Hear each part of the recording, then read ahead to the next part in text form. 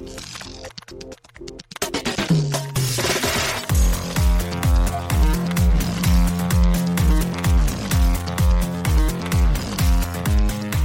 and welcome to Too Fast, Too Forever. There's all kinds of family, we chose this one. This is episode 60, Pit Stop Into the Blue from 2005. I'm Joey Lewandowski. I'm Joe too, and this episode is brought to you by Stuart Cove's Dive Bahamas. Before you start learning more about the company, there's one thing he would like to clear up. There is no location, beach, or inlet called Stuart's Cove yet. Instead, the company carries his name, Stuart Cove, to reflect the quality and personal attention that you will receive from his staff and him each and every day. Stuart Coves. That's a great diving... Do you think if you're born with the last name Cove, like, you have to go in that career path? I think we've hit a point now, a lot of mothers name their sons names that only can be NFL players. Like, haha, Clinton Dix. You're either not going to have a job or you're going to play a professional sport, and that's what you get. I think Stuart Cove was destined to be a diving instructor. Closer to home, our buddy Chris podcasts. I mean, it was only inevitable that he would be a podcaster. So I hope, if you're listening to this, that you saw the note in last week's description. You saw our tweet last week that we have pushed Tammy and the T-Rex off to later in the lap. We'll get the catch-up in our extracurricular activity coming up next, but the timing wasn't exactly going to work out. We will cover Tammy this lap, but we cannot cover Tammy today. Instead, we're covering Into the Blue, which, if you have not watched it yet and you want to watch it, you do not need to see this movie. Like, it's not a terrible movie. This is also the patron pick, so I don't want to be too mean on it. We put up the 4 options for which movie our patrons over at patreon.com/TooFastTooForever wanted to vote on. 3 of the 6 picked this one. Overwhelming favorite. I think it was like 3-1-1, and then somebody didn't vote. This was the far and away the favorite. I'm going to say you do not need to watch this movie. It's not a terrible movie, but it's not essential viewing. But if you want to see the movie, it's available to stream for free right now on both Amazon Prime and Hulu. So if you have either of those, go watch it. Yeah. Paul Walker, Jessica Alba. We'll talk about it after the break. But Joe, I mentioned extracurricular activities since we last recorded Fast and Furious 6. What have you been up to? We had Thanksgiving in between. What did you do for Thanksgiving? I had Thanksgiving, which is my favorite holiday of all time. Rachel's parents came to visit. We had a wonderful Thanksgiving full of lots of fun, adventurous things. I like to do a deep-fried turkey. I deep-fry a turkey every year. Do you know that? No, I don't know. I don't think so. We tried deep-frying a turkey like a couple years ago, and it's awesome. Okay. The thing is like 5 minutes for the turkey and then 3 minutes a pound is like the rule of thumb. Okay. So like generally for like 16 to 18 pound turkey, you're looking like 45 to like an hour. Okay. Which is like, that's fucking awesome. So you don't have to cook it. This is the cooking. This is everything. That's like from like when you dip the turkey to taking the turkey out. You have to heat the oil. Right, but like you don't put it in, like you don't cook it in the oven and then fry it. Yeah, this is just like from like you season it or whatever and then just toss it in the fryer. Yep. We've started doing it this way. It is incredible. Highly recommended, but do it outside. Be safe. But it's a great thing. Rachel and her mom love it because we stay out of the kitchen. Like me and Kevin go outside and you have to like watch the turkey to make sure it doesn't catch on fire, which means you get to drink beers outside. As long as it's a Corona. As long as it's a Corona. And so like we sit outside, like watch football, drink beers, and like just make sure this thing doesn't explode, which it won't. They stay inside and get the full oven, right? Because like that's like a big thing for Thanksgiving. If you have a turkey in there, you don't have like room for other shit in the oven. Yeah. Black Friday, we woke up, Rachel had to do some work things, so I took Rachel's parents to the Vinegar Syndrome pop-up shop in Bridgeport. Which is Tammy and the T-Rex adjacent, or related, or explicitly part of it. They had it at this record store. Dude, you would love this place. So this is not an always Vinegar Syndrome. This is just like a special for Black Friday. This is where they popped up. Their official headquarters office is in Bridgeport. I didn't know that. I thought it was kind of random that it was in Bridgeport, because this felt like a very, like, Brooklyn, Williamsburg type thing. Was it crowded? Right? No. We were trying to figure out if it was going to be sold out, if it was going to be hard to get, blah, blah, blah. I ordered one that's going to be shipping, I guess, tomorrow. You said it's not Brooklyn, it's Bridgeport. But even then, I was still thinking, like, people in the New York area without something to do would maybe make the pilgrimage. Like, it's only like an hour from the city. But I guess not. It coincides with Record Store Day. That's when they release, like, all the Record Store Day specific releases. Yep. So they do, like, special things. It's always Black Friday, and you go support your local record store. They have, like, rare, re-release, rare things, picture discs. And then, so we go into the record store, and it's this, like, tiny, like, divey looking record store. But they had all this cool shit. They had, like, all kinds of old, like, movie cards, like the packs of, like, Jurassic Park cards. You know what I mean? Like, all of these kind of things. There was an episode episode, I think, of Cage Club Revisited, where we opened a pack of those cards because Mike bought a couple. He and I and Kyle, the foodie films man himself, were watching a movie, and there was a piece of gum in there, and Kyle ate the gum, and it just dissolved in his mouth. Like gum from the 80s just dissolved in his mouth. And so that's on our Instagram, the Cage Club Pod Instagram. I'm very, very well versed with those movie pack cards. But there's so it's all the old vintage ones that are just ready to be purchased. Still wrapped, that you could still buy. They had a bunch of VHS, a bunch of Laserdisc. It was more than a record store. It was like an archive. It's called The Archive. That's the name of the store, so that gives you like an idea of it. Then we go in, and upstairs they had the Vinegar Syndrome pop-up shop. And they had all of their releases, and also like the Syndicate. I think that's like a partnership with them or something. Do you know about this? No, but like Vinegar Syndrome did a lot of stuff with the Draft House in Austin. Like I think there's just like kind of a cluster of those kind of companies interested in that kind of thing that all partner up on just basically, I guess for financial, but also like backing and whatever. Yeah, I'm assuming that they're all like getting them pressed at the same place and stuff like, you know what I mean? It's all like a team effort kind of thing. But this is like, there was like a ton of like old smut, you know, like the 5 showing porno films that you would like see at the porno theater, right? Mm-hmm. And there was like a ton of those, and like we were there, and like Kevin's like, I know the names of the, you know what I mean? Like I remember these things.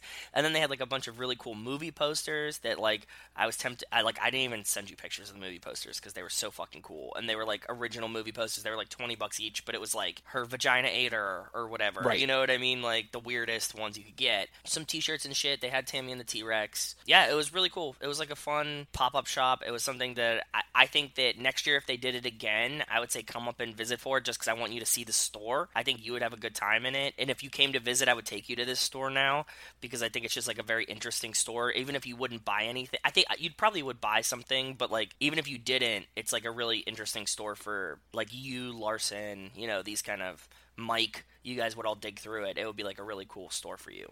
Yeah, it was the kind of thing that I would want to go to, but spending 5 hours in a car on a weekend where I was already doing other things with friends and stuff like that, it was just it was a tough ask. But I say next time you come up, we take a ride down. It's only 20 minutes from me, and we go check out the store just so you could see it. Because like you're not going to have the Vinegar Syndrome pop-up shop, but at the same time you're going to get a lot of everything else, and you can buy the Vinegar Syndrome stuff online if you want. So very cool. Did you do anything else between last weekend and today? We started a new tradition. Did 2 years in a row. I think 3 years makes it a tradition, right? I've heard 2, but either way, you're close. You're either there or you're close. We now go the weekend after Thanksgiving. Matt, Zach, Adam, me, Rachel's parents, Rachel, and we all go and we do an escape room. Okay. So they give you like the list of like times, right? They're like, this is like, you know, what the best times of the month were. You know, you get an hour. So, like, all of them are usually, like, 45 minutes, whatever. This one was all, like, 55. Okay. It was, like, the best times of the month. So we were like, oof. It was, like, werewolf-themed. Okay? Not, like, Twilight werewolves, but, like, actual classic werewolves. Vintage werewolf. Vintage werewolf. You're in a log cabin. The werewolf is trying to get you or whatever. We just make a really great escape room team. Everybody has their own kind of jobs, and we like kind of like piece it together. But like we split into groups really well. We're like nervous, and we're like, oh fuck, like we don't think we're gonna finish. And then like all of a sudden we like get out, and the dude's like, wow, that was like the fastest time for this one. Wow. And we were like, what, really? And he's like, yeah, there's like there's an alternate ending, but we got the fastest time for the ending that we did, which was the more complicated ending. Oh, okay. Yeah, and we were like, holy shit, that's awesome. So did you win anything, or it's just like it's an honor thing? It's just like an honor thing, but we were just like we didn't think we were gonna finish it, and we were all like doing different things and like, you know, confused and like doing different other things. I was like, oh man, sorry, like there's like one part where I was like, I know that it must have been frustrating. Oh, they had this like rock, right? And they're like, well, you could charge the rocks by putting it next to like the element that it is. So like I had the wind one, and like I needed to charge it, and I found like every vent in this fucking escape room that wasn't the like triggering vent. Like I was finding like the real vents. Yeah. And I was like putting the rock next to these, and he's like, maybe you want to try the other room. And I'm like I know what to do, and like I'm doing it, but like I just can't find the vent that they're trying to get you to put it next to. Like I'm using like the actual room vents, and he's like, like, come on, man. And I was like, sorry. And he's like, no, dude, like you guys were blowing through it. It was crazy. That was my whole fun weekend. I have some other cool stuff coming up in a couple weekends that maybe I didn't even tell you about yet. What have I done since when did we last record? That was, I guess, last Tuesday. So I did Thanksgiving with my parents. Not anything out of the ordinary, but it was nice. Lots of food, football, Cool. all that sort of fun stuff. Black Friday was fun. We were going to record some podcasts here for Tub Talk, and that fell through. Okay. But instead, I went down the shore, and we hung out, and we went and played Frisbee in the park, which was like cold, but it was just cool. really fun. And Nice. then we went to this place called Pete and Elda's. And Pete and Elda's is sort of like a locally famous place down the shore because it's everyone's favorite pizza spot. And they have a challenge there that if you eat a double XL pizza by yourself, pay for the pizza, but you get a t-shirt to commemorate the occasion. And so the pizza's $17.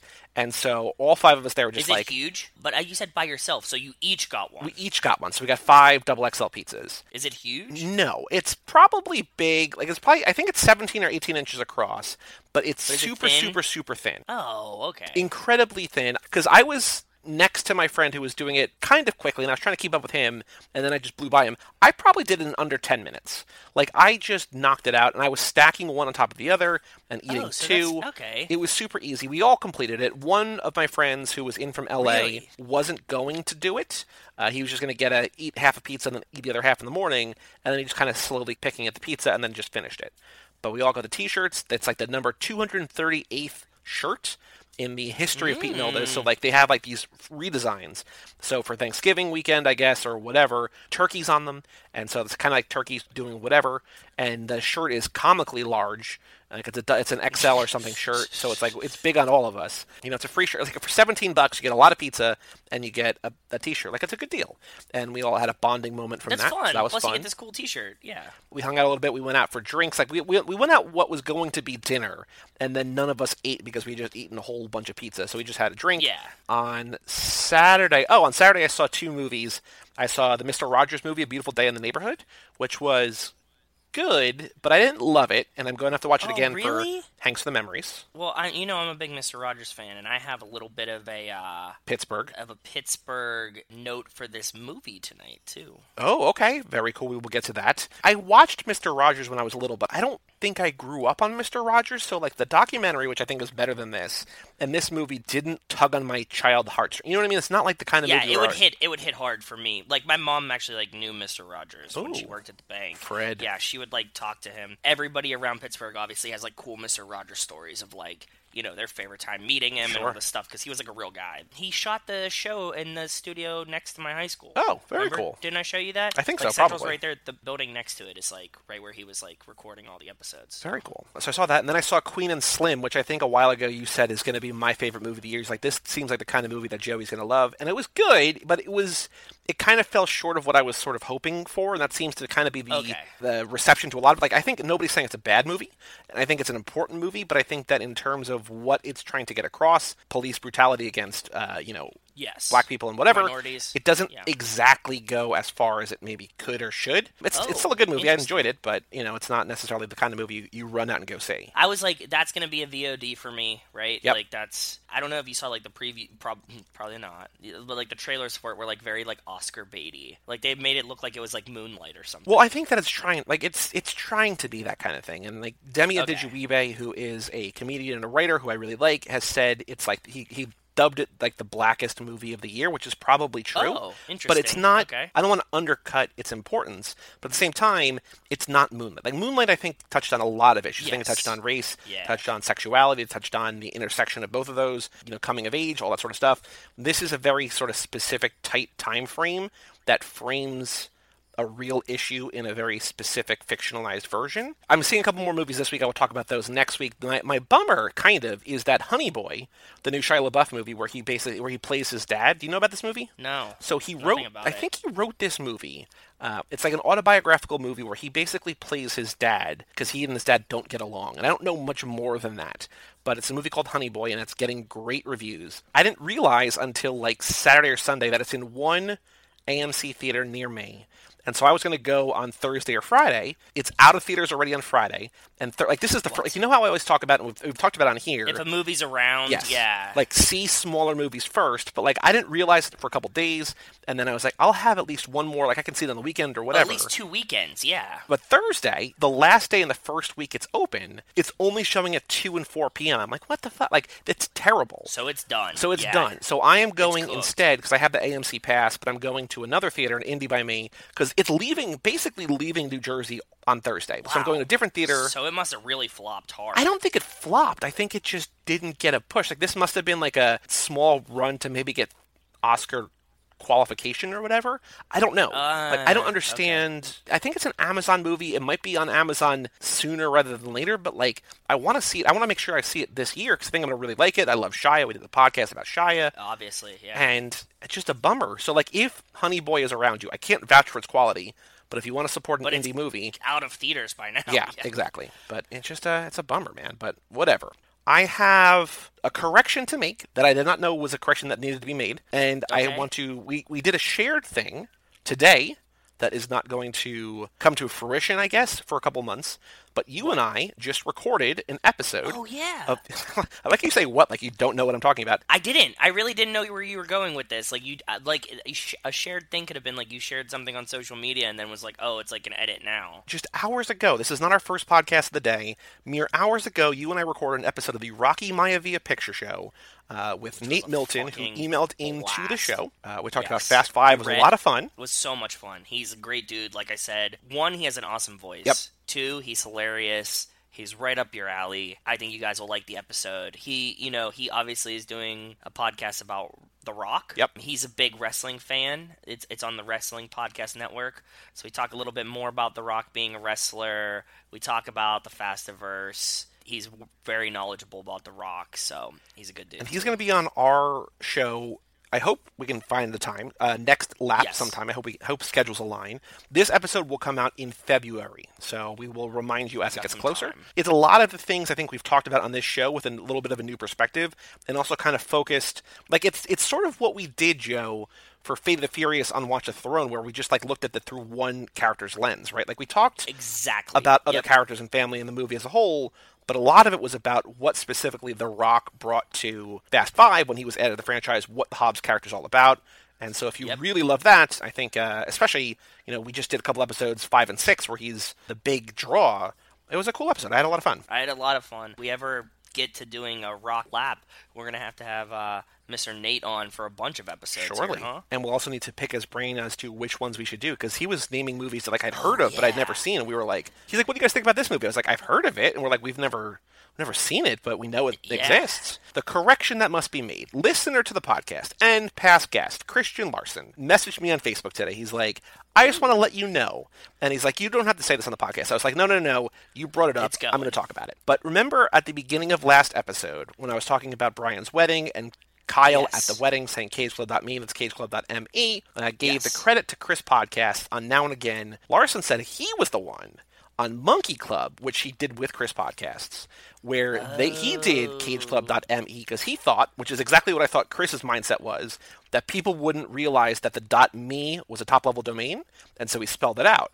But it makes sense now that Chris got it from Larson, but I don't remember Larson saying it, so I want to, on the record, apologize to Larson. Mr. Christian Larson, sorry. I was so rude to have taken that away from you. If you want to know who was the first person to spell the word me, M-E, Mr. Christian Larson. And we were just talking about Larson. I hope he listens and comes up and visits when you come to go see the archive. For sure. It's like a store right up his alley. Yeah. I was thinking about him while I was there. I was like, you guys could have so much fun here. They kind of focus in horror, too. You know what I mean? Like old, campy horror, like weird horror, rare horror. So I mean, it makes sense that Vinegar Syndrome would pick that kind of place to do it at, but it's weird that that there's two locations in Bridgeport, unless they're both like owned by the same or started by the same person or whatever. You know what I mean? What do you mean? The fact that like Bridgeport's not like a thriving metropolis, to have two like different companies, Vinegar Syndrome and the Pop-Up, right? I really feel like the dudes that own this they own the same thing? Yeah. Yeah. I can't confirm that, but it really seemed like it was their store, and that's just like the upstairs of their store. Yeah. So we have a Patreon page here on the show, patreon.com/TooFast2Forever. Shout out to Cassie Wilson, Jake Freer, Ben Milliman, Nick Burris, and Alex Ellenin for supporting us over there. Thank you all so very much. Thank you, guys. If you want to be a patron of ours and get voting rights into the next lap, and also learn what the next two lap themes are, and be part of the toy drive. So we cashed out the Patreon funds today, so we're going to put that toward the toy drive. If you are donating any toys to Toys for Tots or anything like that, send us a picture to family@cageclub.me. Post it on the social media, and we will put it out there. We're going to try to get everybody to kick some some Fast and Furious toys. Yes, To the as we children's. drift you a Merry Christmas. As we drift you a Merry Christmas, yeah. And if you also want to know the next 2 lap themes, if you want to have access to the Fast and Furious Minute document, if you want early access to the episodes, if you want merch and swag and our undying love and affection, toofast2forever.com. We also have an email address here on the show, family@cageclub.me. Joe, I've been telling you all week that we didn't have a lot of emails. This is going to be a short episode. So all of a sudden, we're up to 7 emails. 5 of those Let's came in send it. today. But I think they're all, for the most part, shorties. So let's go through Okay, them. cool. First I'm up, down. we heard from her a couple times last week. Superfan Jenny McMullen sending an email, Lee Jenny. Iacocca. Ooh, Lee Iacocca. Hi, guys. Sitting in the grocery store parking lot for this one. Again, setting the scene beautifully. I love it. You guys are just too young to remember Lee Iacocca. After his famous rise to the top of Ford, he was the CEO of Chrysler in the 80s, starred in their Okay. commercials, and wrote a best-selling autobiography and a couple other books. He passed away this year, which maybe that's why I know why he's fresh in the brain, His maybe. name. She says, now you know, and I can go shopping. Shopping cart emoji, smile emoji, later, Jenny. Thank you, Jenny, for letting us know. I just knew his name. Like, I couldn't imagine. Like, if you had to, like, get me to be like, one fact about Lee Iacocca, like, I would have had nothing to say. So she also sent in here 2 screenshots. It looks like maybe an obituary from CNN. A fact in here is that he was named president of Ford in 1970, but he was fired by the Deuce in 1978. Oh. So then he hired by Chrysler Corp in 78, became the company's CEO in 79. He's credited with saving them from bankruptcy. Oh, that's very cool. So thank you, Jenny, Those are cool for facts. writing in about that. It was a name, like, I still don't know if that's why I know him, but I definitely knew the name before Ford v Ferrari. I just still don't really know why. Know why. Other Yeah, than he's just exactly. famous, and I would just know it. You know what I mean? Yeah. The next email that we have is from Wes Hampton. It is a subject line, one for Dude, What's My Car? And so he writes in here, Okay. he just says, Happy Thanksgiving. First of all, so happy Thanksgiving to you Happy too, Thanksgiving, Wes. Wes. And Jenny, too. And Jenny too. And everybody, all of our listeners, all of our dear Yeah, sweet all listeners. of our listeners. There's nothing I'm going to read in this, because I'm going to read what he wrote next episode. At the car game. Yes. Fair. We have now 3 emails in a row from Alex Ellenin. This is what I was saying today. This is sort of like an unfolding narrative. He's sort of doing like a little investigative journalism as he learned about something and followed up with follow-up facts. So Cool, first let's subject go. line, cue the training montage, boys. It's feuding time. It's feud in time. Okay. Alex writes, so there I was, just chillaxing at work, when I get a notification from Instagram. A follow request? Oh my! So I tap the screen and the app Okay. opens. Name Redacted Podcast has requested to follow you. He says, Interesting. never heard of it. I think to myself, better investigate. Quote, the podcast that takes the world's fastest movie and breaks it down one furious minute at a time. Hold the fuck on. Oh, God. Who are Ryan and Jason? I checked my podcast app, and sure enough, maybe a Last Dragon reference, there it is. A podcast that's seemingly a direct ripoff of the Fast and Furious Minute. This new podcast, On the Block, is barely 2 months old at the time of this email. I'll do some more research and report back. Their episodes are only about 10 minutes long or so.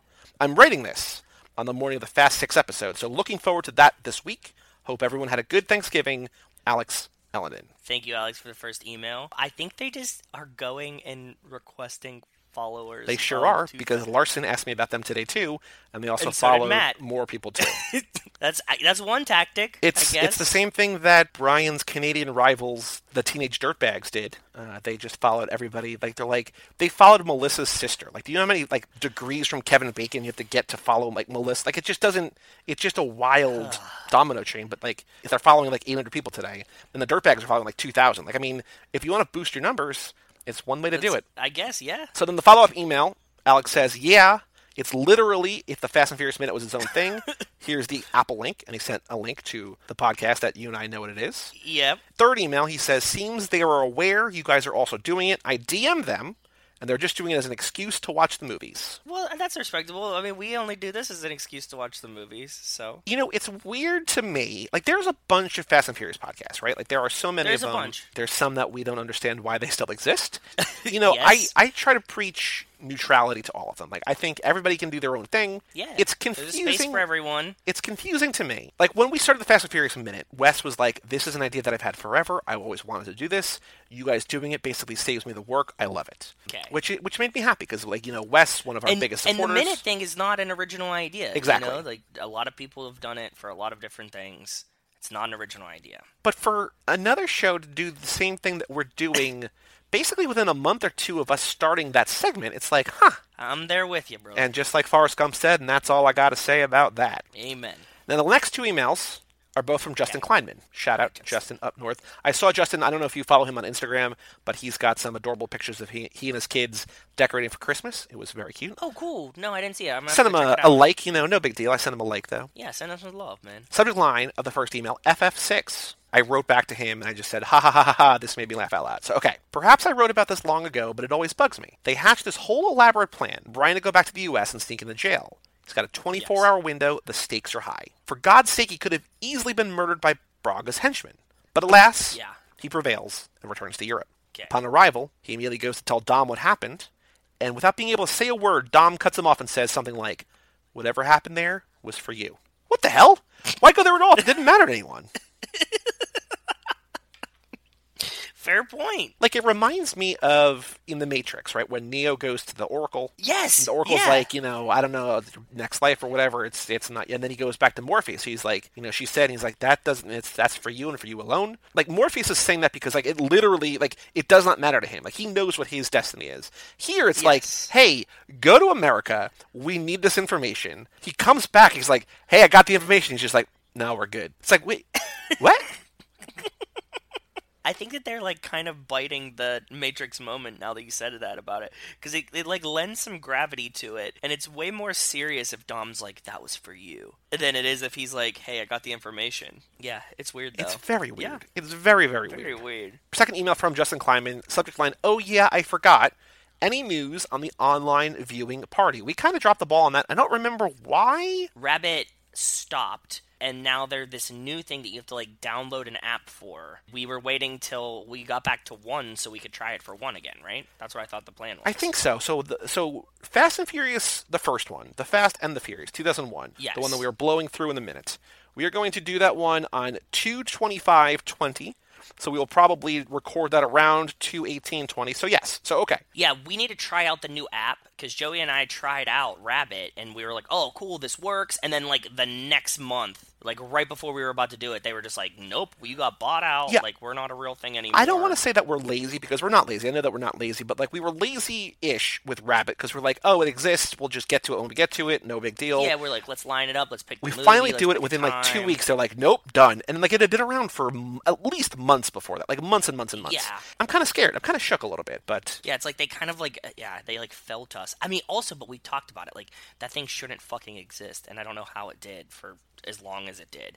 But apparently there's, like, a new thing. This one seems to be more like a screen sharing kind of app. We'll find out, but yeah, in February, we will watch the first movie for the kickoff of Lap 6, which, if you're a patron, you know what the theme is, and I will not say any further. We didn't forget about it. We like this idea, but they kind of shut down on us. Yes. That's all the emails, so thank you all for sending in the emails. If you want to email those were quick, though. It was cool. Like, I love a high number and also a lot of quick in and out. Like, I loved it, Alex, like, it was basically, like, 3 emails over, like, an hour and a half. It was just like, wait, here's a little bit more. Wait, here's a little bit. All right, we're good. I can't wait to go tell everybody else that messaged me about it.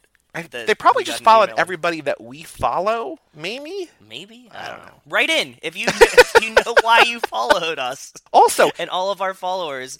Also, not that I don't think that you would. You're like a snake lying in tall grass. But if you do a Fast and Furious podcast and you listen to the show, email us, family@cageclub.me. Let us know you're out there. Say hi. Yeah, we don't even have to read it. Tell us to go fuck ourselves. Make a fake email. Who cares? Totally fine. If you also want to, in the meantime, leave us a review. This is also opening up the floodgates to possible tampering by other podcasts. But if you want to leave us a review on iTunes, give us 5 stars, rate, review, subscribe. 17 ratings, all 5 stars. No new reviews, but thank you all who have written in, who have reviewed us, who have given us a 5-star rating. We really, truly appreciate it. All right, Joe, the last thing we have to do before we take a break and talk about Into the Blue is talk about the Fast and the Furious minute 25, a minute that we did not have named, but I have since named Drive, in parentheses, 2011, directed by Nicholas Winding Refn. I was going to say, like, The Buster to the Rescue. Ooh. Or just The Garage. It's tough, and we will play the audio for the minute, and you'll hear why now.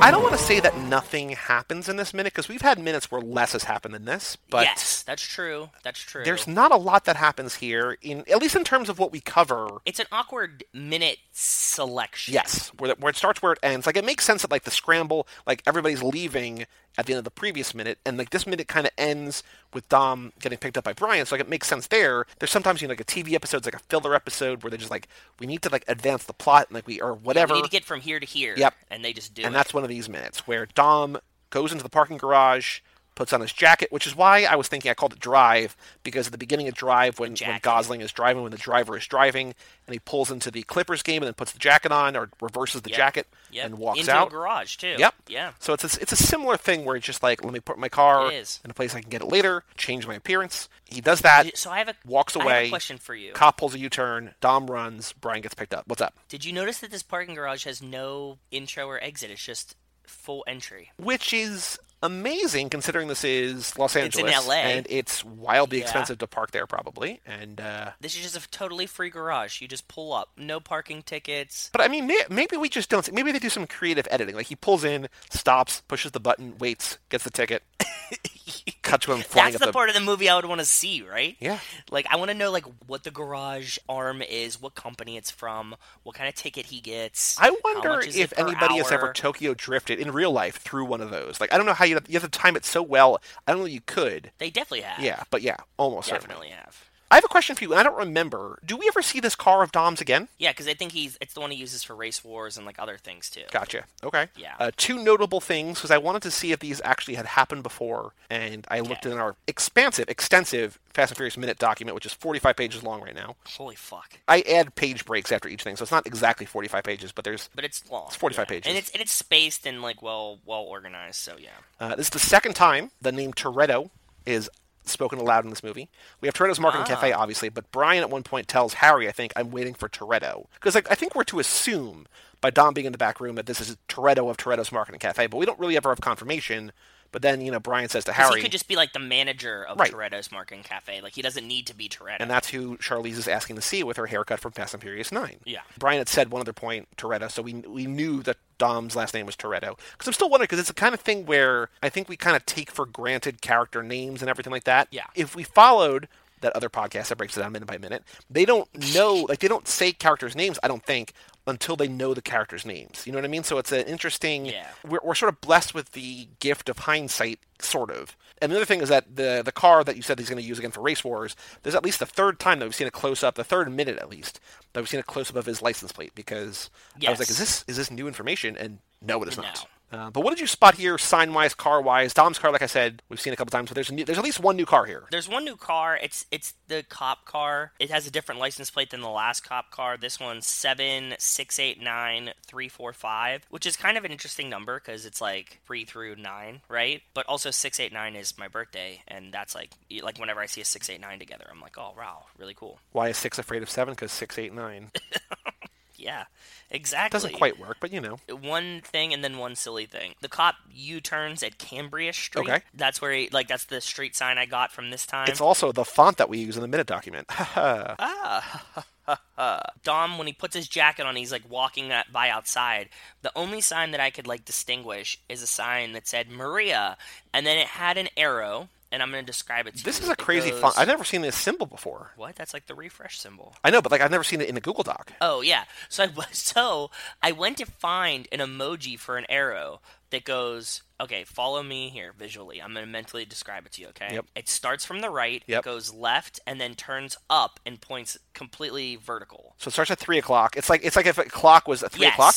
It starts at 3 o'clock and goes to 12. Yeah, okay. Okay? And the arrow's on the top of the 12. Yep. That emoji does not exist. Huh. There's a million variations of starts at the top, goes around, starts at the bottom, goes up. The refresh symbol is the closest thing I could find to describe that. But I looked up arrow emojis to add the emoji to this document, and that one, just specifically that one, doesn't exist. It's so strange. Well, that is either one. Yeah, I'm looking now at the emojis. There's a lot of arrows too. There's a ton. There's 100. And there's also this guy, which is like the reverse. Yes.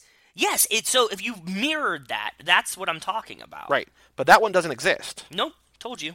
How weird is that, right? Super weird. So if you're ever looking for an emoji that means go around the left of something and then straight, it doesn't exist. Nope. Man, there are complicated arrow emojis too, and this one just does not exist. That's what I'm saying. Yeah, I had a really hard time, and I was like, this is very strange. We discovered a new fact today. In terms of music, the song "Ditch the Fuzz" ends, and "Brian Saves Dominic" begins. They're both by BT. There's the best YouTube video that I keep linking to in the document. That there's the entire score by BT by Brian Transeau on YouTube, so I just keep linking there. So that's a very cool thing to listen to if you want to get psyched up, get jazzed up after you finish listening to the podcast. If you want to listen to the Fast and Furious score, go do that. And the only other thing is the trivia question. There's not a lot to add. Like I literally cannot think of another question that isn't just like, what does the sign say about this minute, other than what color is Dom's jacket? What color is Dom's jacket, or where does Dom park above? Which would be the Union swap meet. Yeah.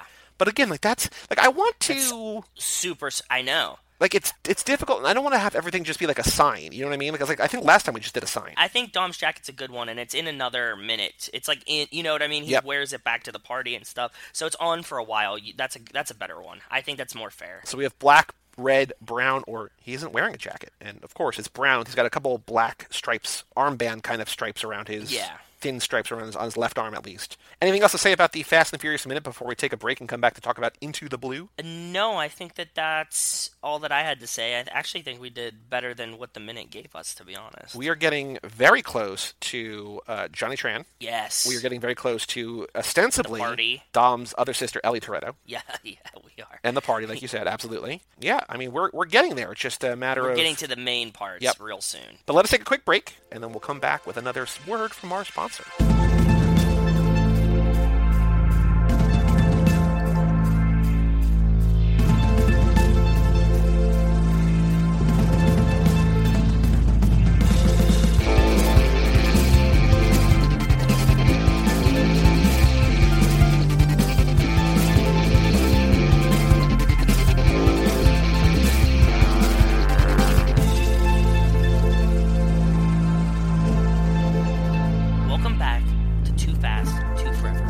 Episode number 60, Into the Blue Eyes of Paul Walker. This episode is brought to you by Stuart Cove's Dive Bahamas. Their two-tank shark diving adventure trips begin with their first dive with the sharks along a magnificent wall where they swim calmly along with the divers in a non-feeding environment. The second dive is on a large sand patch where the group kneels down in a semicircle and watches our dive master feed the sharks off of a long pole. Is the dive master Jessica Alba and Paul Walker? Because they are both not terrified at all of sharks. I think it's Jessica Alba. I think she's the dive master. Very, very cool. Because Paul Walker even seems like a buster at diving, doesn't he? This might be kind of a condemnation of his acting ability, but he's, again, kind of Brian O'Connor here. Sort of. He is Brian O'Connor, yeah. So this movie won, like I said before, it won our poll. Pick a Paul Walker movie for us to watch. It beat out Joyride, Running Scared, and Varsity Blues. If you want to hear people talk about Varsity Blues, Brian Rodriguez covered it over in High School Slumber Party. Oh, cool. So go do that thing. Fitting it in, I think, to the Fast and Furious timeline, because once again, every note I took about the Paul Walker character, I don't even know what his character's name is. Just wrote down Brian. That's all I wrote. Was it like Kyle? I have no idea. I honestly, if you gave me four choices, like I would have no idea. I think it was Kyle. Into the Blue, his name is Jared. So your first letter was almost kind of right.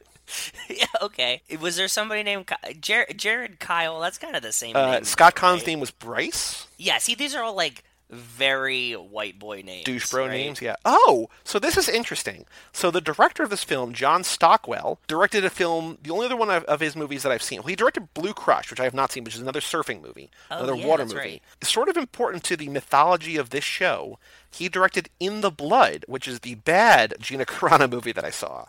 So nice. I always talk about Haywire and how you should see Haywire. I'm like, but whatever you do, don't see In the Blood. John Stockwell also directed that. So if you're listening, I am so sorry. We're sorry that you're mentioning another movie that he directed that you don't like. In terms of names, Jessica Alba as Sam and Ashley Scott as Amanda, if you had given me like a list of those, I would have, like, I knew the girls' names. The guys, I don't know if they just don't say the guys' names or I just don't care because they're Brian and Scott Kahn to me. Like, I don't know. Yeah. But Sam and Amanda both sound like, especially Amanda.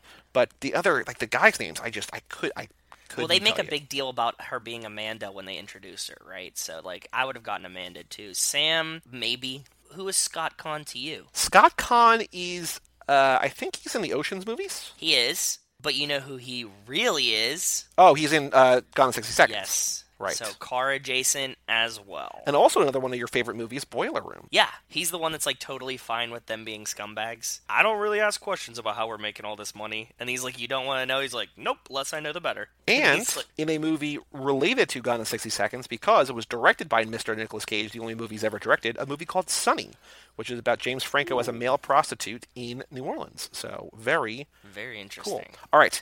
I just mentioned Brian Rodriguez, who covered Varsity Blues. One thing that he does on High School Slumber Party is that he reads the back of the VHS cover to let people know. So I just found, because there's not a lot of movies I don't think we can do that are sort of VHS era, but here's the back of the VHS for what Into the Blue is about, okay? Red hot action superstars Paul Walker and Jessica Alba heat up the screen as two sexy young divers. From? So Sin City came out before this. Okay, I guess that's, yeah. Dark Angel was in the 90s. I don't know what else. I couldn't tell you. Let's see here. Jessica Alba. Fair. Fantastic Four was before this, a year before this. Okay. Same year at least. Okay. So the VHS would have come out after that came out. So I think it's safe to call her if you could ever call Jessica Alba an action star, now is the time to do it. Yeah. Yeah, exactly. Okay. Heat up the screen as two sexy young divers who dream of finding hidden treasure. When they take some friends, Scott Conn and Ashley Scott, their celebrity couple name, Ashley Scott Conn, on an extreme sport adventure, the last thing they expect to see below the shark-infested waters is a legendary pirate ship, rumored to contain millions of dollars in gold. But their incredible good fortune is short-lived, as a ruthless gang of deadly criminals gets word of what they have uncovered. The discovery of a lifetime could just cost the treasure hunters their lives in this exciting new thriller from the director of Blue Crush. That kind of skimps over the drug aspect of the movie. It doesn't really skip over as much as, like, criminals get word. It's like, yeah, because Scott Conn tried to take the drugs and sell them to get the money to get the ship. Back to the criminals. Exactly. Yeah. It's all Scott, like, this entire movie is Scott Conn's fault. Like, everything bad that happens is his fault, because he's greedy. Well, I would argue that it's all Amanda's fault, but it's his fault. Shark bites her in the ass, she bleeds out and dies in the emergency room. And she was like a character that needed to die. Yes.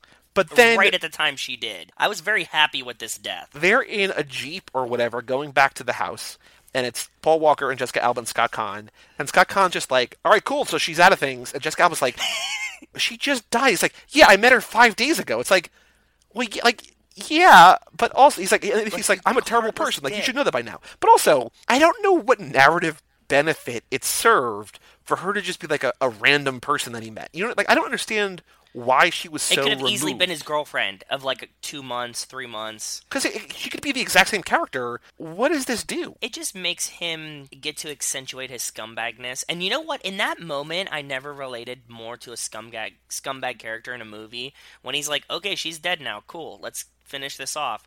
And they're like, she just died. He's like, I don't know that girl. Like, she's just a random cokehead. Did you see her freak out and almost fuck that dude in the club? Like, I'm glad she's eating too, brother. So I was saying to you that the movie's an hour and 50 minutes long. Yes. It really should have been like, it's not like a thing where it's like, this is like it. I think fluff. It doesn't feel like there's a lot of fluff. But it also should be a lot tighter. And I think the problem is that it doesn't feel like there's a lot of fluff because it kind of is all fluff, sort of. There's not really plot for a while. Like, it's just like beautiful people snorkeling, which I think is how you sell the movie.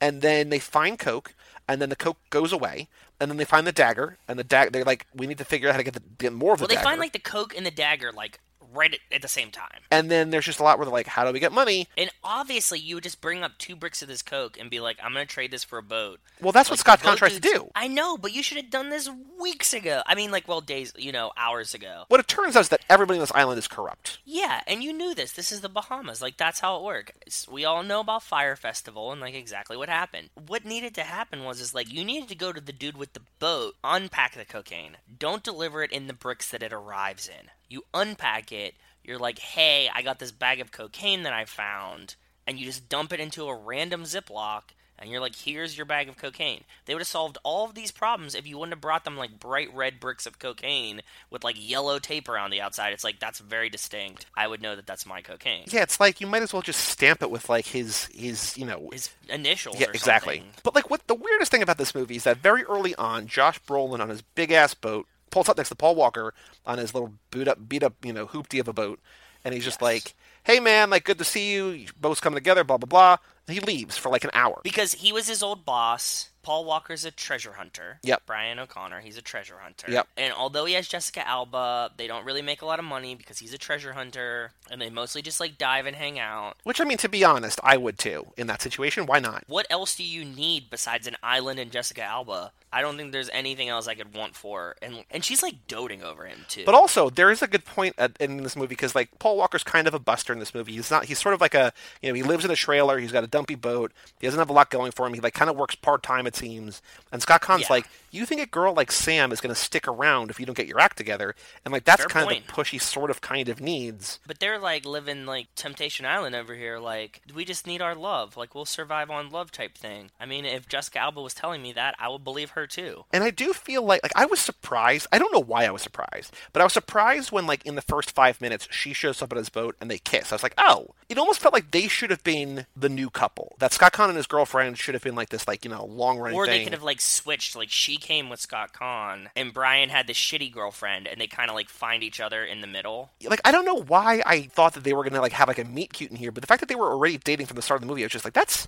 all right. The reason this movie gets made, the reason that this movie gets, and I looked it up, a $50 million budget is because you have beautiful Paul Walker and beautiful Jessica Alba making out and swimming in bathing suits and just being fun and flirty. Shirtless and gorgeous the whole time. Where the movie kind of errs is that it tries to get too serious. I don't know what the movie could have been or should have been, but I feel like a more lighthearted kind of romp. Like, don't make it like a weird sort of forced like if this was thriller. Like game night, like it was like Rachel McAdams and like Paul Walker being like, "Damn, that's not cocaine." Yes, like, or you know what I mean, like bloop bloop bloop, and like they like pull up the dagger and the dagger's made of cocaine or something, and they're like, "This was a cocaine boat." But like just the fact that like they try to ham-fist in this thriller. Josh Brolin is the bad guy, but like he's the bad guy just because like we don't know anybody else. We haven't been introduced to anybody else. So like when they introduce a bad guy, an hour in, I was just like, is he the bad? I'm like, that doesn't make any sense. Like, why would he be the bad guy?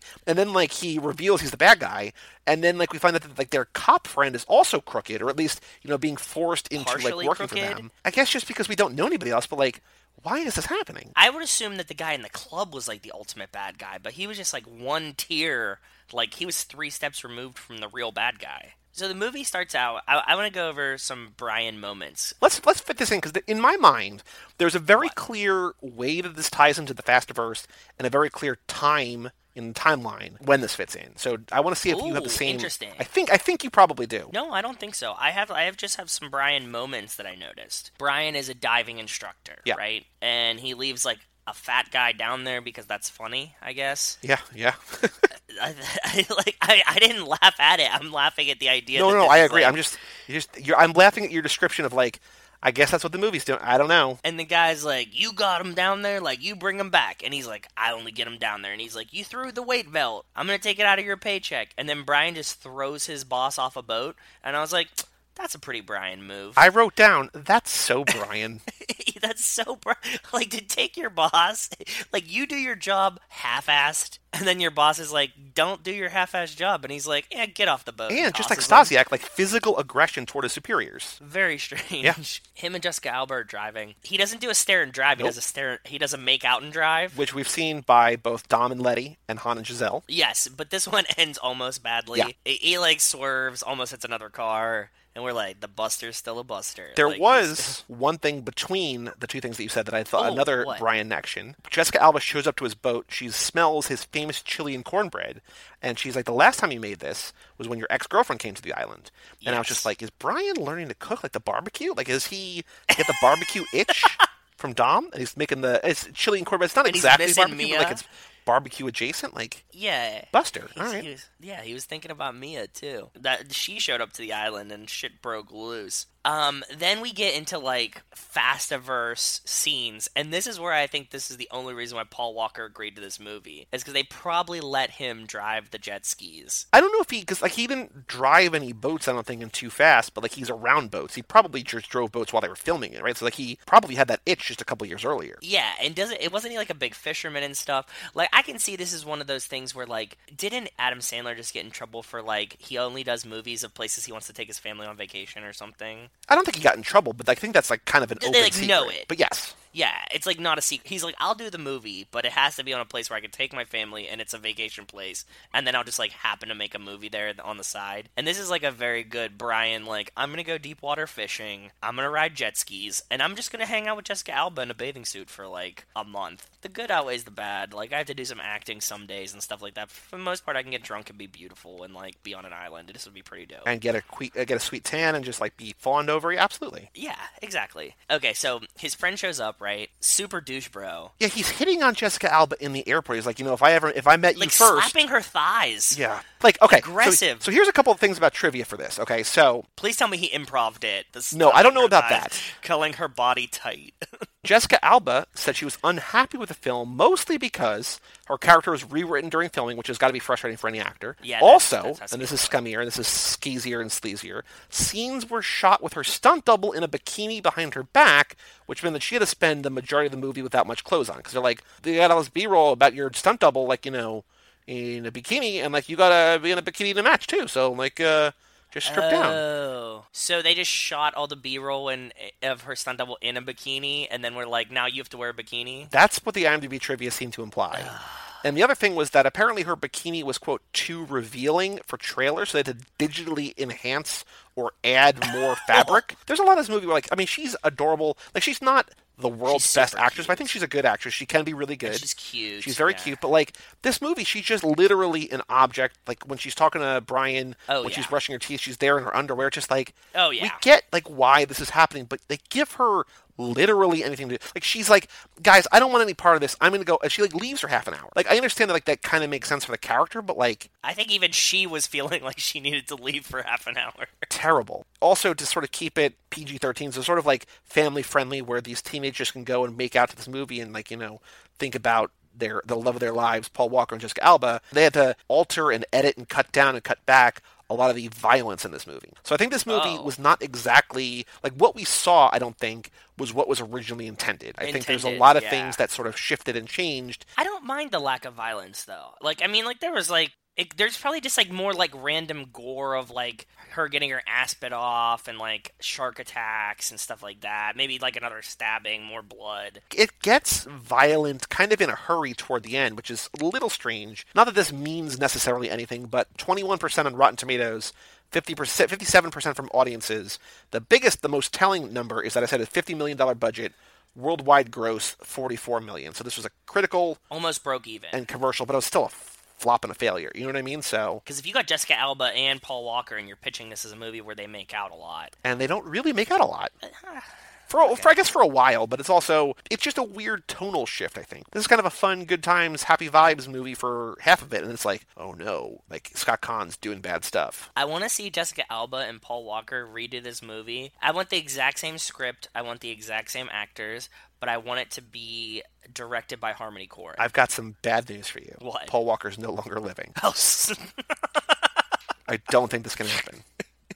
But I mean, like, don't you want to see the Spring Breakers version of this? Well, I think the Spring Breakers version of this is just Spring Breakers. Like, it's that movie. It's where they want to have a good time. Yeah. And they get entangled in crime. Yeah, I think that's exactly what this is. Like, but I want it to be, like, weird and, like, surreal, strange in tone, really pushing weird envelopes with it, right? I mean, I think that's my biggest problem with the movie is that it's not that it's bad. I mean, it is bad, but it's not that it's bad. I like it. It's generic. Like, there's nothing about this that stands out. Like, it's two handsome people, and that's kind of it. Like, there's nothing about this that it doesn't even try to be anything new, I don't think. No, it doesn't. Which I respect. Like, it's like, well, that's a different way of watching a movie, but all right. It's like, this is a PG-13 movie. You get what you get. Yeah. And I was like, I'm in for it. But I did have some problems with the movie. Scott Caan comes in, ultimate douche bro. Yeah. Slaps Jessica Alba on the thighs. This body's looking tight. Yep. They find the cocaine and the treasure. They go to get the boat, to rent the boat. Scott Caan, he's the purse strings. He calls, can't get $30,000. Very glazed over plot point. Paul Walker says, like, what do you mean, bro? Like, you're a lawyer. You don't have any money? And he goes, nope, took a bad beat in Vegas. I'm broke. Yeah. You mean to tell me this guy doesn't love cocaine as much as I do? Well, I think he does. He does not. Why not? He's all about keeping that brick. No, he just wants the brick to get the money to get the treasure. Well, no, because I think because Amanda's saying at first, she's like, let's save it for a rainy day or a rainy month or a sunny day. Like, she wants to just do blow. And I feel like they met in the club under the auspices of, like, let's just get fucked up. Like, I think when he throws the drugs back in the guy's face, he says to her, like, right after that, he's like, he's trying to keep it because he's thinking of the money of it. And then he says, I think drugs are for lames anyways, when he throws the drugs into the water. And then when they're at the club, she's like, do you want to do a bump of cocaine with me? And he's like, no, drugs are stupid, and throws them back at the drug dealer, and that's how the fight starts. I thought in that instance it was because he was just pissed off that, like, the girl that he was with, but not really with, like, was getting hit on by this other guy, and he was just like, well, like, fuck this guy. You know, like, I thought that was, like, I can sort of excuse that. I would have buried my face into this. Like, you know what I mean? Like, if this was, like, if the option was, like, maybe the Paul Walker, Jessica Alba thing, like, maybe he doesn't do cocaine. If you're, like, a diver that doesn't have any money and you're living on this, like, in a Bahamas island, you'd probably be okay with drugs. Like, you wouldn't say no. Like, you would at least bring one brick up and be like, we're gonna have a sick-ass party tonight. Even if it's just us four on this boat, like, we're gonna have a fun fucking time. Well, it does feel like Sam is kind of, for lack of a better word, like a buzzkill. And, like, I would be Sam in this case, too. Yes. You know what I mean? It's just like, she's like, let's not, because she's looking at it rationally and functionally, and she knows, like, it seems like they're friends with the cops, they're friends with everybody, and she's like, look, you bring this up, and even, like, we don't do it, like, we're getting 5 years minimum, right? Like, it just... That's fair. It's not worth the trouble. It's not worth the risk.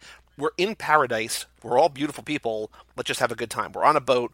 Let's just do this. Yeah, but I'd be like, look, I'm going to at least take a quarter of this brick, put it in a baggie, and I can chuck the rest into the ocean for you. I don't want all of them. I don't want to sell them. But just, like, this is just a stash for now. And if we need more, we'll come back and get it. I do like, though, that after Carter Verone, Brian knows better than to fuck with coke. He's just like, nah, man, I'm good. Yeah.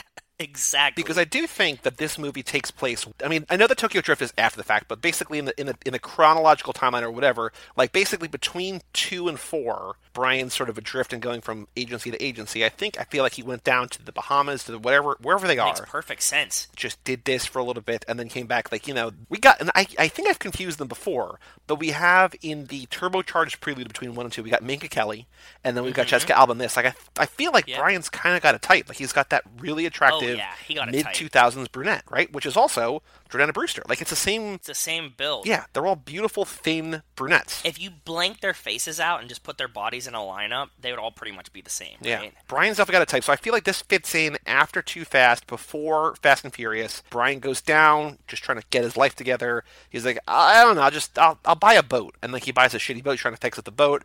Things break bad. Jessica Alba falls in love. What's fascinating, though, is that at the end of the movie, when they find all the gold, there's like a happy ending, which is also, I want to talk about this ending for forever, because it is bananas to me. Then it's like the secret bankrolling that, like, Brian goes back and he's now like a millionaire, and no one knows. He never brings it up. But, like, I think that if this fits in, this is actually Brian. I just like that he's secretly incredibly wealthy, like 100, like 9-digit 8 zeros. Like, he's really, really wealthy. Yeah, that would be pretty badass.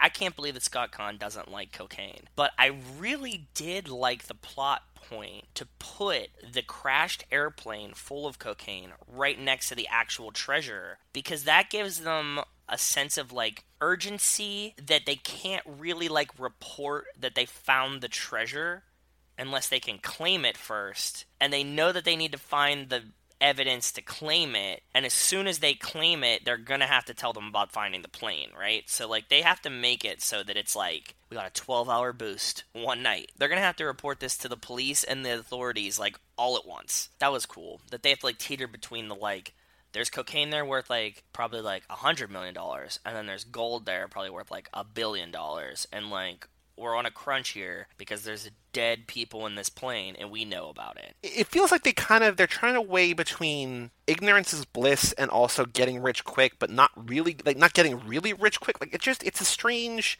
like, they want to come across things authentically, right? But they're also, like, there's a line that I feel like is said and then passed by altogether. Brian says something along the lines of, like, if we want to do this legit and if we want to be able to keep this, we have to do X, Y, and Z. And then I feel like that is never, like, he's worried, I think, about making sure that when they rescue the Zephyr with the old ship, they get the finder's fee. But, like, yes. I feel like that's not really addressed. Like, I think they say that line to be like, well, this is kind of like, we could do this legitimately as opposed to drugs, which is like an illegitimate, like, hurting the island, whatever, blah, blah, blah. Yeah, but I mean, that's the thing. They're in a moral struggle. It's like a very apparent binary moral struggle. It's like easy, quick money, nobody will find out about it, or like we could do the work and get the treasure, which is awesome and fun. And it's like at the same time they're right next to each other, so like we got to do this quick. Right. Yeah. Okay, that makes sense. But can we talk about the ending? Let's talk about the ending where Amanda is dead. Amanda's dead because she gets shark eaten. They finally agree at some point to like return all the cocaine, right? And they're like, we need the 30 grand to return the cocaine, which will get them the boat so that they can find the treasure.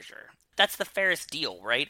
Honestly, if I was out there, my solution to this would have been tell the drug dealers we found your plane. Don't pull up any of the treasure, right? Because it was all like hidden. And so like, look, we got your plane. Give me 2 divers. Have them come with me. Bring a speedboat. I'll show you where it is. You collect all your cocaine and get the fuck out of here. Right. You know what I mean? And like, just let me have the like excavation boat. Like, I'm just gonna have fun with this boat for a day. And then as soon as they leave, be like, cool, now we're digging up the shit. And like, you could have gotten rid of it, and you would have had no record of it. You call in the plane when you find it, but you know that the shit's already there. That's the inherent dilemma in this movie, right? So Scott Caan's plan, is basically what you just said, and it's not a bad plan, but like, I'm not gonna try to sell the coke back to them. You show up with like the packing to this brick, and you're like, is anybody looking for this? And then they're like, I know exactly who that belongs to. Where did you get this? And you're like, look, sorry dude, I just want to make sure that somebody knew what this was. I know where the rest of it is. I'll take you to it. I don't want it, I'm good, but I'm gonna need some money to rent this boat. Is that a fair finder's fee? Like, obviously I didn't shoot down your plane or anything, and I could take you to where it is. And I think that a drug dealer would be like, 30 grand for $100 million worth of cocaine? Of course I'll do that. And he could bring his own divers and shit. Be like, I'll take you there like tonight. I can point it out exactly where it is. I think the problem is that Brian's just such a goody two-shoes, right? That like he can't abide any kind of moral or ethical or whatever. It's just like, I don't want to even be associating with these criminals. That's just lame, though. I mean, like, you're just getting to the end goal. Like, you don't need to, like, you're not doing anything morally wrong other than, like, flooding the streets with drugs. But, like, people are going to get drugs which is no a pretty matter big what. moral dilemma. No, but, like, people are going to get drugs no matter what. It's not like there was no drugs on the island. Like, that guy still had cocaine. Like, you just lost one shipment of it. Okay, so now he has another shipment of it. Who the fuck cares? Like, they're going to be bringing coke through the island forever and ever. Everybody's corrupt. We know it. Let's just move this along. Would you have a moral dilemma with it? I mean, you're talking to somebody who wouldn't even bring beer into Hobbs and Shaw. Like, what do you think I'm going to fuck with coke? Yeah. No, but I mean, like, you just, like, re-deliver it back to the drug dealers that it came from. I don't know. I think the movie's also manufacturing dilemmas like this, because you can also have the same kind of end result where, like, they get into trouble with the drug dealers, even if everybody's on board, right? Like, even if Paul Walker's on board, them having the issue early on just makes the movie longer. Yeah. Because they have to, like, basically get to a point where Scott Caan just does it behind their back. Like, if they had just said, you know, that's not a bad idea, let's just do that. Like, the movie's 20 minutes shorter, they skip the middle chunk, Jessica Alba maybe runs away then instead of later, I don't know. But I feel like just they want to manufacture tension or maybe keep the good times going, I don't know. By saying no early, they're just delaying the kind of inevitable, right? Yeah. Fair. Which is not like a good thing. Like, that's just like all right, I guess that's what's happening now. At the end of the movie, Amanda's dead, the other 3 of them are on the boat, and they're just like, you know, we don't need to be rich. We can just hang out and have a good time here. They were still trying to rescue, like, or bring up this, like... It's a cannon. The cannon, yeah, from the boat, from the Zephyr. And they tried to bring this up earlier, and that's when the cops showed up, and that's when Scott Caan got his arm. I thought it was broken, because, like, it snaps, but it's just, like, trapped underneath. Yeah. But they try to bring it up again, and it falls again. It breaks open like what basically looks like sand on the bottom of this ocean, the bottom of the sea or whatever. But it's the Zephyr, the bottom of the Zephyr. Yeah. And they find all these gold bars, and it's like, we're rich, haha, we're rich.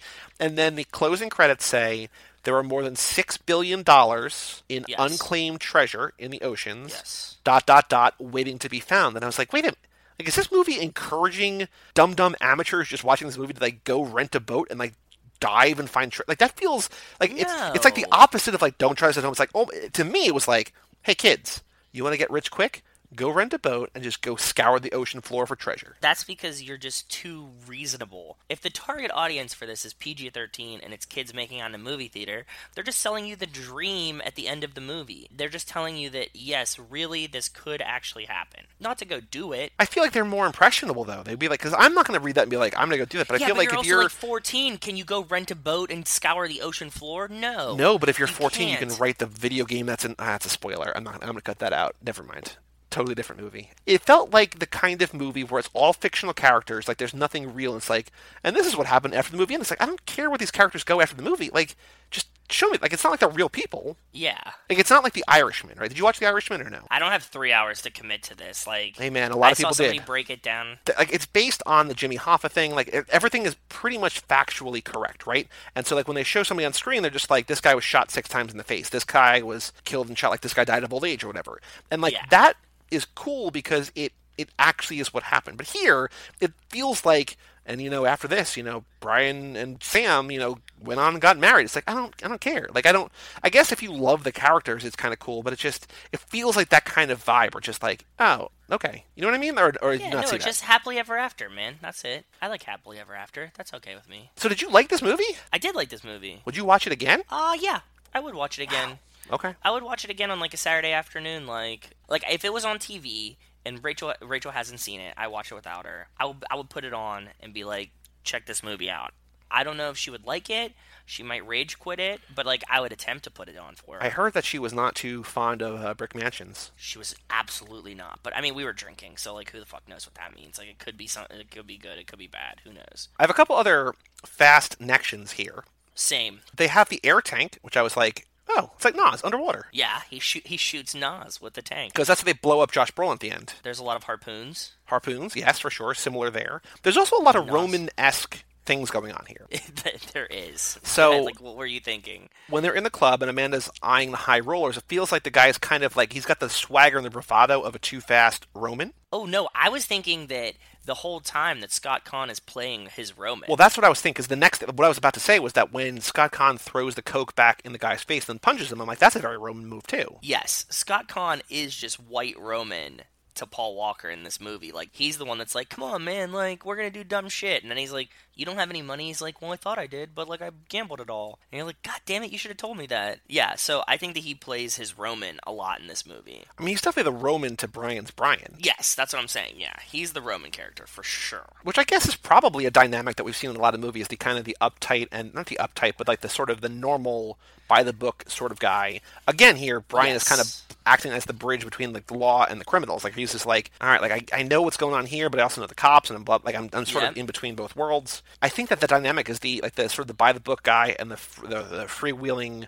kind of reckless one is in a bunch of movies. It just Good feels cop, like bad cop kind of thing. Yeah. A lot of these Paul Walker movies also kind of fit exactly into that, because again, Brian is kind of the opposite, the yin to the yang. Yep, I agree with you. One of the very fast connections that I saw in this movie was Brian is getting away. Yep. And he's driving. And it's so much like he's driving through the favelas, right? And he also does, like, the drive backwards, gets the guy to wreck his car, but just, like, that whole driving through, like, very tight streets and Brian being like, I got it, I'll just reverse. Driving the whole thing backwards through, like, a very tight street. I was like, but it did remind me of the favelas a lot. Sure. This reminded me of Fast and Furious. At one point, I think he finds a Corona bottle it's probably not a Corona bottle, but he finds a clear bottle on the bottom of the ocean. I was just like, oh. Yes, it wasn't a Corona bottle. It was like a liquor bottle or something. No. There's a beer bottle he finds. Really? Yeah, there's a beer that bottle. Has the sand in it? I remember that. Yeah, I think I'm pretty sure it's a beer bottle. Okay. I mean, there's a club scene that we're talking about. There's a club scene in Too Fast as well. This is not a Too Fast thing, but one of the other big things, the only other thing I bolded, I think, was there's an underwater fist bump, which I feel like if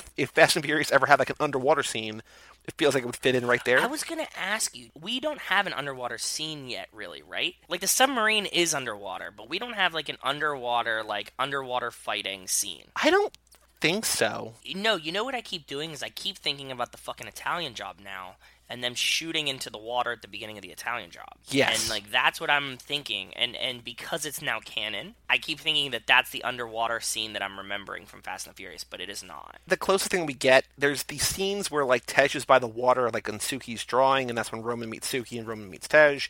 But I think the closest thing we get to a water action scene is probably at the end when Brian drives the boat or the car onto the boat. That's it may as well be like landlocked, because they're not in the water. At the end, in Fate, Roman goes underwater by the submarine, but like there's no other water that I know of. That's what I was thinking. Like, I was trying to remember if there's like a fight water scene, but it's like just the submarine, so they're not like fighting underwater. But so maybe we're gonna get a nice underwater scene. We didn't even get one in Hobbs and Shaw.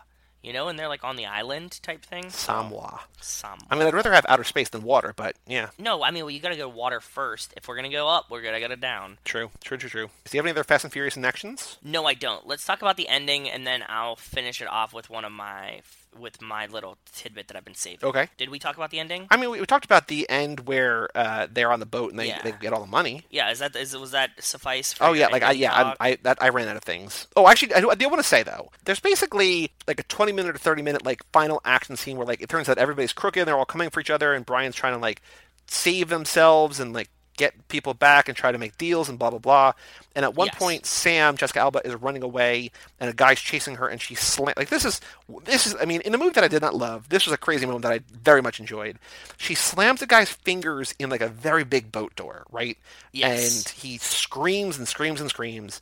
And then she's like trying to call for Mayday or help or whatever. And she locks his hand. She locks it too. So she like it's shut. He's viced. Yeah. This dude headbutts and shatters a boat window, and then uses his other hand to like open the door. I was like, what the fuck is happening? Like, that is a good move, crazy. Dude. Yeah, I was like, that was very resourceful. Like, I don't think I could have thought of that. No, especially since like you have like all you have is like pain shooting through your brain, like searing, blinding pain. Yeah, well, I want to know if my reaction would be like, oh, I must solve this, or like, oh fuck, I'm just so in pain, because like getting your fingers smashed would hurt. So. And then the other gruesome thing, I guess, is that I mentioned before that they use the Nas. They shoot the Nas underwater into the back of the airplane, and it blows up the airplane as Brian flies away. And we see very briefly Josh Brolin's like entire like the skin and everything just go off. I guess so. I thought first I'd take his face off, but also just like the Nas just blew up and like just made him like basically turned him into an instant skeleton. I was like, this is crazy too. Yeah, it hits the fuel tank of the plane or something, right? Like a fuel tank in the plane, and blows up, shreds him like Two-Face. Like it just melts his face off. And we see it for like a split second. It's pretty weird. Okay, so I have a couple other bits of trivia, but I can wait. So what is your, what's the tidbit you've been saving? At the end of the movie, I swear he says it, when they drop the cannon, right? Yep. The first time or the second time? The second time, very end of the movie, and he jumps into the water, because like he doesn't say anything. He like sees kind of like the glint of gold, right? The glimmer of it, like through the water. Scott jumps back in the water. Fucking Paul Walker looks at him and goes, "You jag-off." Huh. That is like a very regional Pittsburgh colloquialism. Huh, okay. Like, nobody else says jag-offs. Yeah, like not jerk-off. Like, I guess jerk-off is the common one, right? Or like...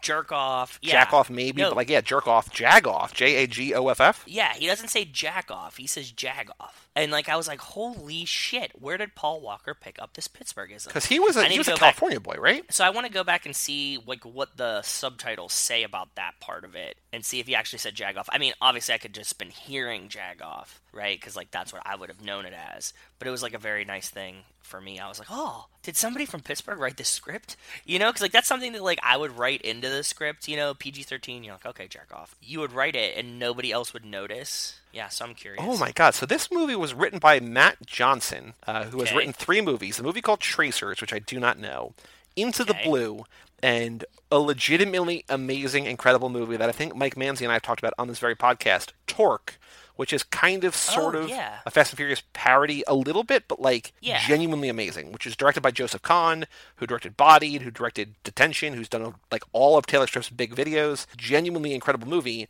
Matt Johnson wrote that one too, so I don't know.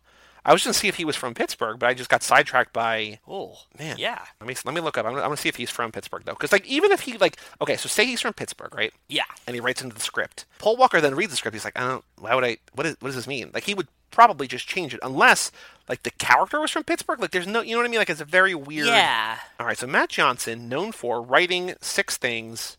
Tracers, a couple of their movies in pre-production. PA. Virtually no information about him on IMDb, so I cannot tell you. But maybe you can tell from his like frosted tips whether or not he is whether he's from Pittsburgh or not. Kind of looks like Pittsburgh to me. Yeah, he definitely does. He looks Pittsburghy to me. He doesn't not look like he's from Pittsburgh. He doesn't. He definitely doesn't not look like he's from Pittsburgh. You're right. It'd be really cool if like I clicked on the picture to expand, and it'd be like really cool if like in the background of that picture it's like a Primanti Bros menu, just like yes. In his sunglasses, like the reflection in his sunglasses, just like it's like the 3 bridges. It's just a bunch of bridges. Yeah, exactly. He's just at the point. Yeah.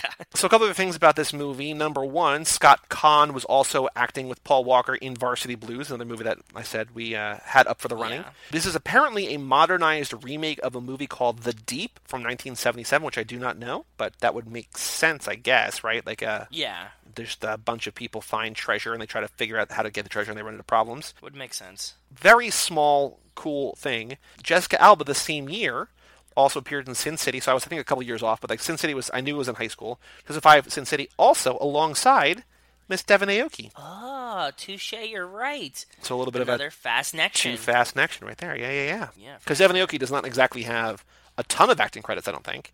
But for both the stars of this movie to act alongside her over like a 3-year stretch, like small world. Yeah, definitely. I think that's all I got to say about Into the Blue. Any other notes, any other thoughts about Into the Blue? No, I covered all my notes. Like I said, I actually enjoyed this movie. I definitely watch it in a weird way because I'm watching for Brian O'Connorisms. Right. That, like, I think Brick Mansions is a lot more fun than this. Did you like Brick Mansions more than this? Yeah, I think Brick Mansions is more wacky. I like the RZA. There's like a lot of parkour. It felt even closer to a Fast and the Furious movie. Like, he's definitely like Brian O'Connor in Brick Mansions, right? This one was fun though. Like, I didn't mind it. We've seen so many worse movies. This was just brain mush. It's Paul Walker and Jessica Alba. It was a PG-13 movie. I knew what the vibe of it was going in. I'm fine with it. I think watching for Brian, as opposed to just watching for Paul, made Brick Mansions go from a movie that I liked or would have liked to really liked. This movie, it took it from a movie that I would have turned off to a movie that I was like, I'll watch it. Okay. It's not, I did not love this movie, but I like watching, because I like Paul Walker. I think that he's got a charm, he's got a charisma on screen. I like being able to fit this into the weird canon that we've built for the character and for the actor. My problem with this movie is that it just doesn't try anything that I've not seen 100 times before. Like, it just feels so stale, and it's not like a bad thing, but it's just like, I don't need to see that. You know what I mean? I want something more exciting. I know that's not going to be every movie, but I was just sort of hoping for a little bit more. Not that this movie was necessarily going to... Like, I felt like if this movie was a great movie, I would have heard a lot more about it. Like, I don't mind that I watched it. I'm glad that... we do it for this, yeah. But, yeah. But, you know, if we ever do another Paul Walker lap, and if this goes on for infinity, we might. At some point, I want to watch Varsity Blues. I guess I could just watch it, you know, on my own. I'm not bothered that I watched this movie. I just was kind of hoping for a little bit more. That's fair. That's totally acceptable. You're allowed to feel that way. The next pit stop that we're doing, I'm not going to say it on air. It's going to be a surprise. We're not watching anything. It's a no-watch. It's a no-prep episode.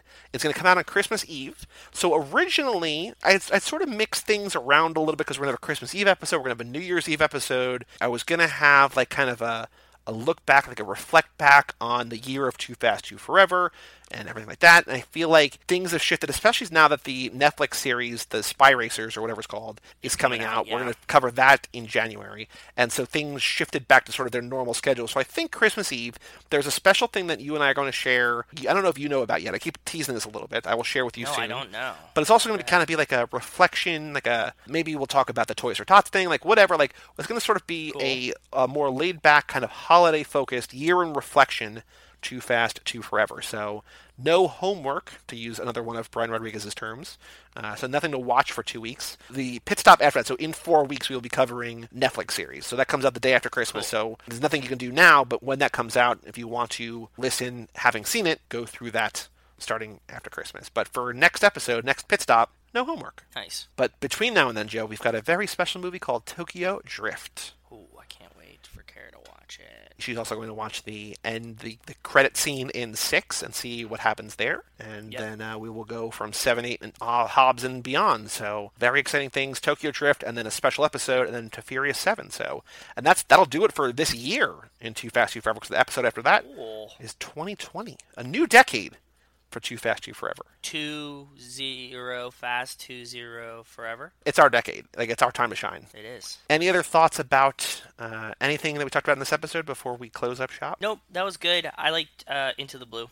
I would watch it again. Well, for all things Too Fast, Too Forever, you can go to cageclub.me, facebook.com/Too Fast, Too Forever, or at Too Fast, Too Forever on Twitter and Instagram. Email us, family@cageclub.me. Check out our Patreon page at toofast2forever.com. Leave us a review, rate, review, subscribe if you would be so kind. More importantly than anything, like I said, just email, like we keep saying over and over. Email in rankings, email in songs. You asked something, your vending machine snacks. What would you put in your vending machine? Yes, what would you put in if we curated a vending machine for you, what kind of fun regional snacks would you have in it? You jag off. Come back next week for Tokyo Drift. Come back in 2 weeks for a very special... It's going to make sense sort of as a holiday. It's not at all a holiday thing, but it also sort of makes sense as a holiday thing. You'll see what's going on. 2 weeks here on Too Fast, Too Forever. I'm Joey Lewandowski. I'm Joe, too. And we'll see you next time right here on Too Fast, Too Forever.